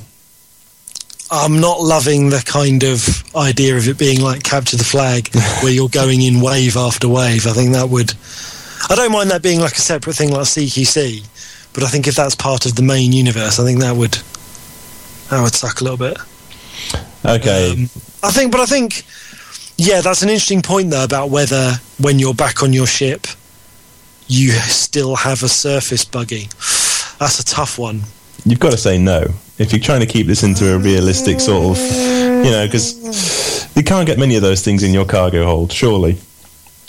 The way the game currently works is if your ship gets destroyed, you're back at the last station you docked at with the option of buying your loadout back. Yeah, true. As insurance. So there isn't, unless you, I know, I'm sorry, this is going to sound rude, but unless you plan badly and you don't have the money to buy your loadout back, and I'm aware that plenty of commanders get stuck in this position, it's perfectly fine. But essentially the game is... What I'm saying is the game is designed around... when you die, there is still a kind of continuation of the game. It doesn't necessarily always mean that you're back at square one. It can sometimes mean that you're back at square one. So how would they do that in a ship? So you've got your ship, you've got your SRV. Your SRV that you have deployed has been destroyed, and you are back on your ship. Should you just get your SRV back for free and be ready to go again, or do you have to fly back to a space station and pick up another one? Personally, I don't think, and a couple of guys in the chat channel are agreeing, that the insurance mechanic is already a massive immersion breaker, so the buggies having the same sort of mechanic isn't going to be any worse. Yeah, but there's no... on the basis that there's no permadeath. So the whole... I mean, in terms of a fiction thing, I obviously have huge problems with the idea that you're in your ship, you die and you wake up back at the station. Because there's nothing within the Elite universe that suggests that there is, like, memory backup and cloning, which is, of course, the old Ian Banks solution to things, that everyone who lives on a space station, their minds are kept constantly kind of backed up in the cloud. And there's no suggestion in Elite that that's going on. So it is one of these things where it's a game mechanic over an immersion mechanic. But I think on the basis of the way the game uses resources, it would surprise me if when you come back to life in your ship that you then have another SRV ready for deployment. I think you're going to have to fly back to the station and buy a new one, which is really annoying, because it then becomes this thing of, I'm trying to assault this base, my SRV's been destroyed, I now can't just have another go at it, I've got to actually fly somewhere, pick up another SRV and come back. Yeah. That's sort of annoying. Unless you're in a wing with someone who's got maybe a ship big enough to carry multiple ones, in which case maybe they're able to sort of drop one for you to control. God, we've only just got fuel transfer from ship to ship. You're talking about moving an SRV from one commander to another. Okay, next point then. Let's just keep going through these, otherwise we're going to be here until next week. So what happens to wingmen if they don't have horizons, but I do? Quite simply, the game mechanic for that is going to be they won't be able to do an orbital descent, so the orbital frame shift or whatever mode it's going to be. There'll be an in-fiction notification that they lack the right equipment. The item needed to enable descent is only available to Horizon players. That's fair enough. That's not too much of immersion breakers. Yeah, Frontier Elite 2 had the atmospheric shielding. Yeah. You couldn't land. I know these are atmosphereless planets, but it's a similar sort of thing. Yeah. This one's especially for Grant. What happens if you fly into the ground at high speeds? You die. Collisions damage your ship as normal. Higher gravity may affect the force of impact. So your idea of planet darts isn't going to work quite as well as we hoped. What if it's a cheese planet? How will we know if it's going to be a high or a low gravity planet? They're not going to say. Details about the wrecked ship that we find on the planet. So the wrecked ships are going to be scannable. They may have dropped some black boxes or cargo. Black boxes, if they're going to be the same sort of black boxes that we get in space, in terms of they're just things that we gate pack and we sell, is that a bit naff, or would we like a little bit more fiction around these black boxes as opposed to just being, assets in game? I think it depends what they're... Sorry, go on. I was just thinking it'd be interesting if picking up the black box creates a story in a mission chain. You know, that would be interesting. You know, for example, you've got some information on the black box that you're able to decrypt from it, and it gives you a story or a station to return it to, or a family, you know, have found, tell my wife I love her, and that kind of thing. But it sets you off on a mission, you know, or you pick up one that happened to belong to some nasty agent who's got secrets against the Empire or against another local small faction, and you pick it up and you make a run for it, and suddenly the heat's on and you're being hunted down, and that would make it interesting. That'd make it awesome. I think it's a hard thing to judge until we know what the changes to the mission system are. Yeah. Because whatever these things are that are going to generate missions or crash ships on planets, they're going to be developed on from whatever the advanced mission structure is we're going to get. So, yeah, at the moment, if it was just that would probably be quite disappointing, but hopefully that's going to be expanded anyway. Well, it says in terms of missions on planets, it said yes, they're expanding the mission system, so changes that affect starport missions as well. Missions will chain, so in other words, if you have access to planetary surfaces, a mission may have stages in space that also lead you down to the surface as well. I spend so much time in my Imperial Trader. I find it really hard to meet people. I mean, when do you get the time to go to bars when you're taking on courier jobs for the military? But with VenusDating.com, it was so simple. I just put in my personal details and they found me my perfect match. I really thought it would be difficult, but Venus Dating made it so simple. With so much in common. We both like movies, walking along the beach at sunset, browsing Imperial shipyards. And of course, since we started dating, we've discovered that we both really love shooting Thargoids. Let your voyage begin with VenusDating.com for every first encounter. Anyway, we're back. So what were we talking about? Yeah, we were talking about mission on planets. So other things adding on to this, starports on planet surfaces. So what we found out is that starports on planet surfaces will be in Horizons at release. So starports, so you can do things like trading exactly as you would do up in space. You are going to be able to do that on planets. There's also going to be smaller outposts, and these may be defended by hostiles. Defended by hostiles? That better for you, Jarvis? Would you like that, or is that a bit too much like capture the flag? A bit too Team Fortressy. No, I don't mind the idea of a kind of ground assault kind of thing. I think what I don't want to go back to is the thing of you're trying to storm like an area, you die, you go back to a spawn point, you try and storm. That's not the kind of game that I think Elite Dangerous wants to be, and I've played enough rounds of levels like Operation Overlord before in my life to just be tired of that kind of gameplay. But something where you have to kind of either infiltrate a location or take out kind of security drones before you can kind of get into a base. It could be really interesting gameplay. It just depends how it's phrased, really, I think. Yeah, okay. How can you find your ship's location when driving was a question. Your ship will appear on the radar within a certain range. When you travel further away, I like this bit, when you travel further away, it'll actually take off into orbit and then can be called back to land near your current location. That's quite a cool gameplay mechanic. It also, to some extent, stops other people coming across your ship and causing it damage if it just goes and flies and hides up in space. Yeah, again, it's like the Batman thing again, isn't it? It's like summoning your vehicle to you. It'll be interesting to see how it feels in practice. Because if you compare it to something like No Man's Sky, where you park your ship at a location and then you return to your ship, it's a different kind of immersion. It's interesting, and it's interesting whether or not you'll be able to do that, because not everyone has an automatic pilot, of course. Yeah.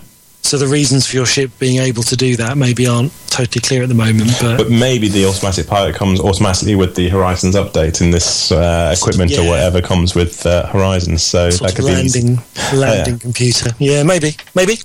Okay, will we be able to land on the moon? The answer to that is only with a permit, which may be difficult to get. There's supposedly no riffraff allowed to land on the moon. It's protected for reasons that will be revealed later. Ooh. Yeah, when I heard this, I like the idea that it's something like the series, what's it called? Earthsearch, which is a brilliant series. And one of the things that features in it is when they discover the moon, they discover the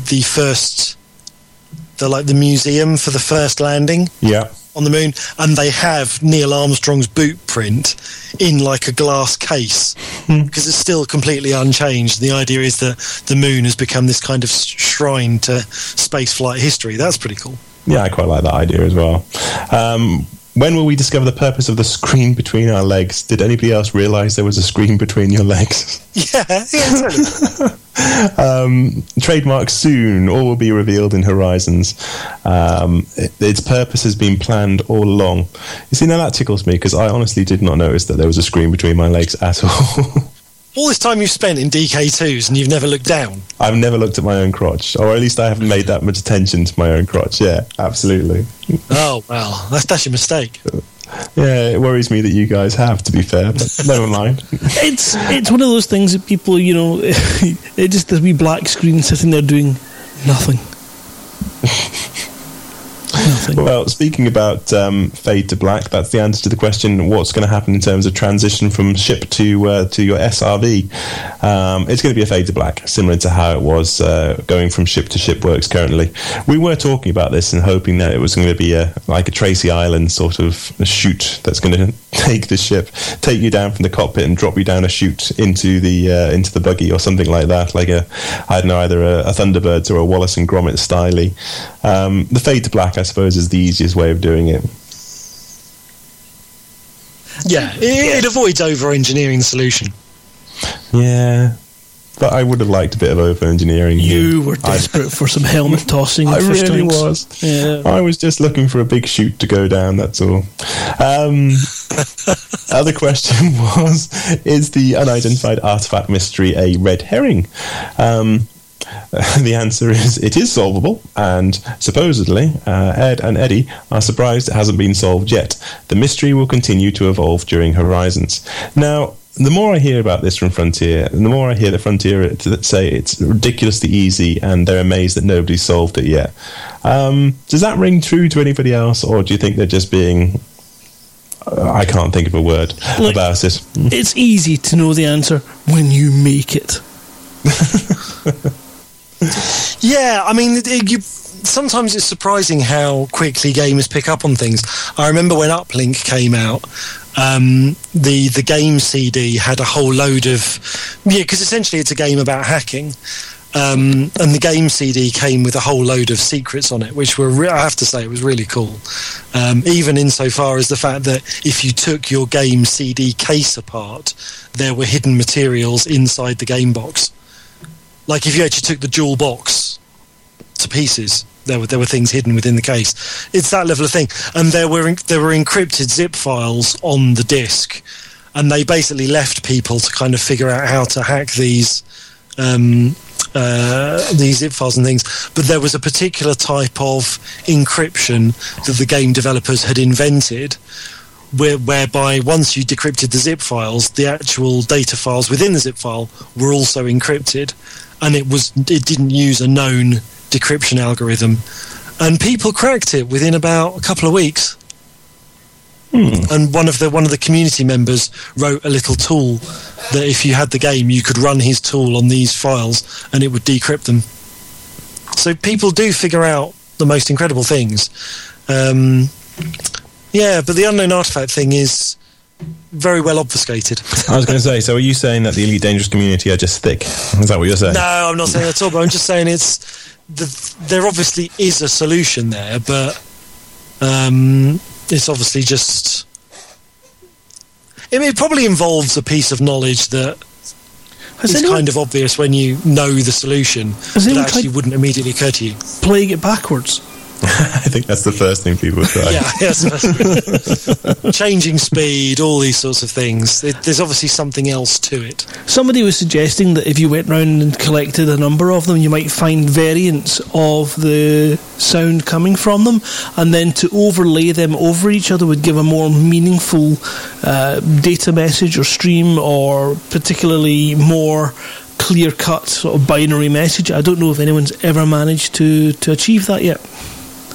Danica and me, I haven't got time. Okay, let's keep on flying through these then. Other information we found out about planets. Let's have a look. All scenery is procedurally generated. There's no tiling of structures.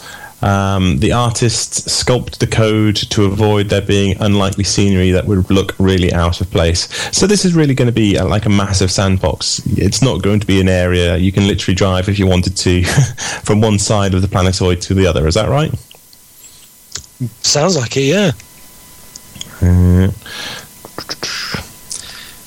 Okay, so there's going to be 4 planet and moon types in the release to land on. We're going to have ice planets, rock and ice planets, and metallic planets.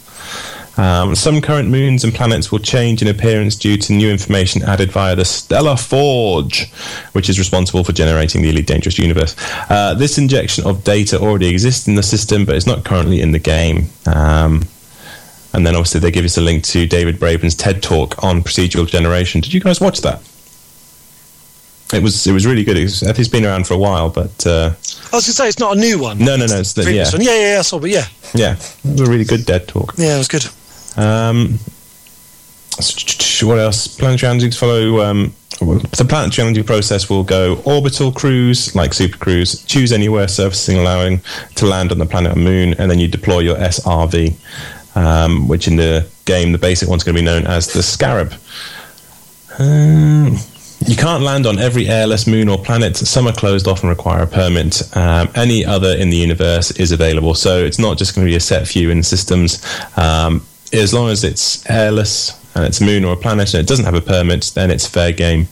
Yeah, I mean, a word on this. So this is one of the things that kind of struck me about it, is that we've been talking for a long time about planetary landings being the kind of next step for Elite. I'm not totally sure how I feel about the fact that this year's worth of updates is airless planets, and then somehow there'll be another complete update, which will presumably for people be another 40 quid. Yeah. Of planets with atmospheres. Now I can only hope. I mean, we do.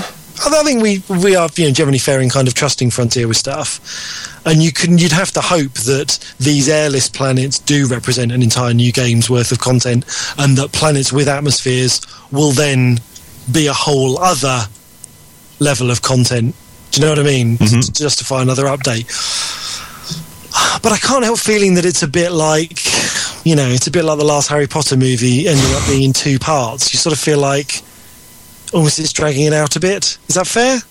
Yeah, to a certain extent. I mean, it really depends on what sort of new content they're going to bring to atmospheric planets. I mean, if it's just David Braben's safari fetish, then I'm not entirely sure that's going to be enough content to warrant £40, Well, you might race it all the way down to a beautiful tropical planet only to find towels have already been put down in the best seats. Yeah. But I mean, look at it another way then, Jarvis. You're hoping for the Maury Starboat. If you had atmospheric planets with seas and stuff, and that was part of the planetary landings, that you could do ocean missions, would that be enough to part you with 40 quid? Yeah, but I'm a sucker for underwater stuff. I mean, I would buy, if someone sold me a game which was just the ability to fly around in the air and then transition smoothly to underwater and travel around to kind of submarine simulator, I'd buy that as a game anyway. So, what was what was the RetroLave game we were talking about playing for a while? Which one was it? Subwar. Subwar. 2015. Yeah, it was basically a frontier. Yeah, I remember playing it with that. We'll have to do that actually, and we'll just pretend we were just flying around in Moray Starboats. It is basically a space game, just underwater. But yeah, I mean, context is everything, and it is a case of, do you want the do you feel like there's going to be an entire new update's worth of content with a different... Because I kind of thought that with Horizons, that these airless planets... We knew airless planets was going to be the thing first, but I think I was thinking that maybe atmospheric planets and cities would be something that would be like an interim update throughout the year. Mm-hmm. Like a kind of 2.4 or whatever you like. But for it to be a whole other update, there's a challenge there, I think, to make it worthwhile as being a whole other update. I mean, throughout its life, the detractors of Elite have basically said that it's a game that is, people, use the whole wide but shallow thing, which I don't agree with. But I think there is a danger of thinning it out a bit too much. Because I was kind of hoping that the next thing would be the whole kind of first-person get out your ship and explore space stations thing. Yeah, although you can imagine, that's a heck of a lot of content they'd have to create in order to do that. Whereas this, they can build on this. This is quite a nice sort of easy it's a nice foundation that you can then work from, as opposed to, walking in stations. That's a lot of assets that have to try and generate to make the stations feel like real places. I mean, even sort of attacking ship to ship and trying to get people walking around in ships, by all accounts, is actually a lot more work than planetary landing. How that's going to work. Really? Still don't see. So we still haven't clarified this point of how, if you can get out of your ship and walk around and you're playing against someone that doesn't have that expansion, are you just going to walk up behind them and just shoot them through the back of the head while they're in their cockpit? No, I mean, there's a lot of questions to be answered, and actually, the game has generally answered all of our questions in incredible style in the past, so hopefully that'll continue. It feels like a shame to me. There's two things that feel like a shame. One is that there will be 2 years worth of different types of planetary landing, because that feels a little bit like an anticlimax. And the other disappointment is that potentially the whole being able to walk around in your ship, could that be as far off as another 2 years?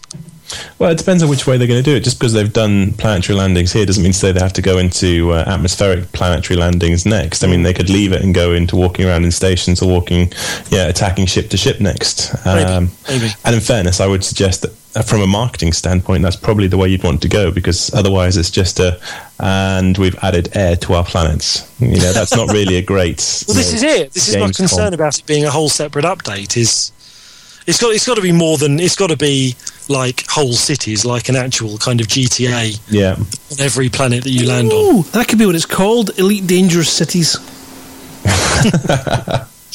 Let's just quickly have a look over the SRV then. So we know that every ship in the game will be able to carry at least the basic SRV, apart from one, which they're talking about might be one of the...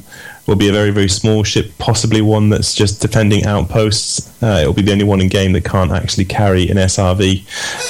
Everybody will be able to carry at least one SRV, apart from some that might be able to carry more SRVs, or certainly larger SRVs specific to certain roles. Now, I know we talked a little bit about this on the last show in terms of what particular roles they might be able to fulfill. So one ship currently not in the game will not be able to carry an SRV, and the speculation on that is that planet and moon bases and fortifications could have grouped base defense craft. One of these might be a small ship seen in CQC and would not be able to carry a buggy. So obviously maybe the Federal Fighter, I'm thinking of that. Yeah, more than likely. Yeah. And then each SRV can carry between 4 and 6 tons of cargo. Which will be interesting when it comes to... Sorry, so the initial Scarab will be able to carry 4 to 6 tons of cargo. You can imagine, certainly for mining operations, there might be bigger SRVs that have more carrying capacity. Top speed will be about 100 miles per hour. You don't need to refuel them. They will carry a weapon which can be used to attack bases on the planets. Different planet surfaces will give you different handling experiences. What else have we got here? Returning to your ship has been described as interesting, the hint being that you can thrust jump into your ship's cargo bay as it is landing, stroke taking off, stroke thrusting above the surface of the planet. That'd be quite cool. That's almost like what was it, like Knight Rider driving up Dukes the back of the truck. Yeah, quite. Yeah, every single time you do a jet jump, you have to have the sound sample to go through the game. Oh dear. You can self-destruct them, but obviously the thrusters will be able to give you an option getting out of places where you're stuck. So following the document because you've been reading out. There was this comment about the Federal gunship about the it says look on the underneath at the back, a big area with an opening. Not sure what it might be used for. Quote and tease. Do you think that's maybe a bay for an SRV or? Like tanks. Yeah. Yeah. Tanks. Possibly a much larger SRV used for sort of attacking bases and stuff. I can probably imagine that would be it. So yeah, just obviously other things. Wings could be used on the planet, surface and cooperation. Other cooperative play can be used to destroy bases. So I'm assuming you should be able to wing up even in your Scarabs as well. Yeah, it'd be cool. Which would be quite cool. Okay, I think that's going to do for the stream. I think we've covered most of the points off there, and we're approaching the 2-hour mark anyway. So this isn't a bad time to wrap up the show. Let's do a few shout outs. There seems to be quite a few people in the chat channel, which is great. Let's have a look. We've got Penguin, we've got Aquila. Audax. We've got Arkenbaust, we've got Brett C, Commander Bapster, Commander Highbite, Commander Icefire, Commander Payne, Rapid Fire, Tea Time. Tiatame, really? Yeah. It's not tea time. It looks like tea time to me. Yeah. It's Tiatame. I'm going to say tea time. It's a Terry Pratchett thing. It's Tiatame. Fiverr, Gimme, Grand Solo, Highlight Shadow, I Naeem, Jintost, Mangal, Mark Dish, Mindwipe, Nizelian, Plasma, Ripped, Rusticoslus, Shanira, Slam Dunk, Sneevus, and Upper Bottom. Upper Bottom, that's a great commander name. Thank you very much for joining us in that. Thank you very much to Grant and to Chris. That's it for another. Sorry, before you jump out, we should just quickly, if I could announce the winners of the Pink Custards. We had 3 winners on Twitter. We had Commander Gimme, Commander Loriath, and Harbinger. Now, all of your discs are on their way. Also, Commander Bapster picked one up by an email winner. John Balshaw won, and those CDs are on their way. And the last winner is Cliff Dobbs. Now, Cliff Dobbs, we've not received an email address or shipping address from you yet, so if you could get in touch by sending an email to info@Lave Radio, that would be fantastic. Thank you very much for entering the competition. I hope you like them. And before you sign off, do you want me to run through quickly the people that joined us on Twitch? Oh yes, please. We have AJD 1973, Amoki, Arzak, Basil de Brit, Bill Woolvey, Commander Brusilov, Commander Scaldy, Digreal, DNA Chant, Ghost Dog 72, Hidden Sniper 10, Jester D Insatiable, JJ Smashing Pumpkins, good name, Mrs. Martyr, no, sorry, it's not Mrs. It's Mr. Smartarse. Sorry about that. Night Ogre 1, Paul Archer, Sandamars, Shaneri Renali, Steampunk 5510, Stephen Usher, Stop Hanger, Strain 28, Stoops SX, and Zexp. Thank you for tuning in. And for those people that missed out on the Pink Custard, I think it's probably wise to do a little bit of a play out of Pink Custard at the end of the show as well, Grant, just so that people know what they've let themselves in for. But that's it for another episode of Lave Radio. If you'd like to get in touch with the show, then you can email info@laveradio.com, Facebook/Lave Radio, @Lave Radio on Twitter.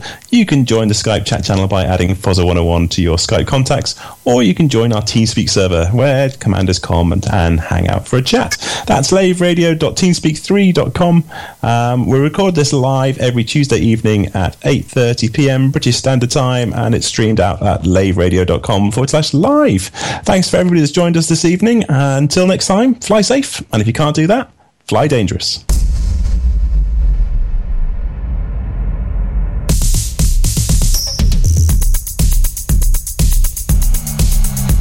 Lave Radio, Lave Radio, Lave Radio, Lave Radio. Lave Radio, listen to Dadio. Dangerous podcast, it's the elite.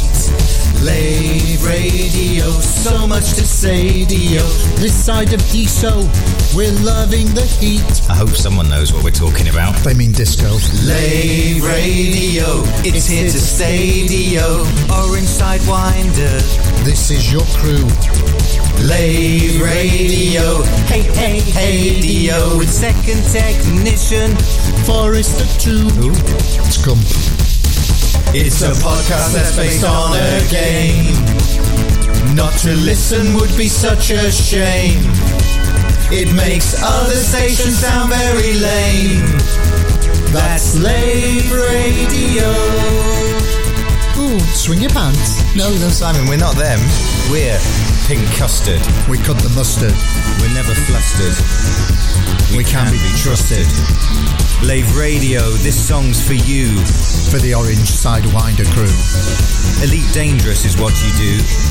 And then you talk a lot about it too. Lave Radio, ready to play, Dio. Search for their website and off you go. Lave Radio, nothing to pay, Dio. Sci-fi gamer, DJ fans, this is your show. Oh, it's a niche audience then. This is radio online called Lave. With DJs Chris's, Alan, John, but not Dave. Forever surfing internet airwaves. That's Lave Radio. It's a podcast that's based on a game. Not to listen would be such a shame. It makes other stations sound very lame. That's Lave Radio. Lave Radio. Lave Radio. Lave Radio. Is this, are you sure it's Lave? Yeah, Lave Radio. It's not Love Radio.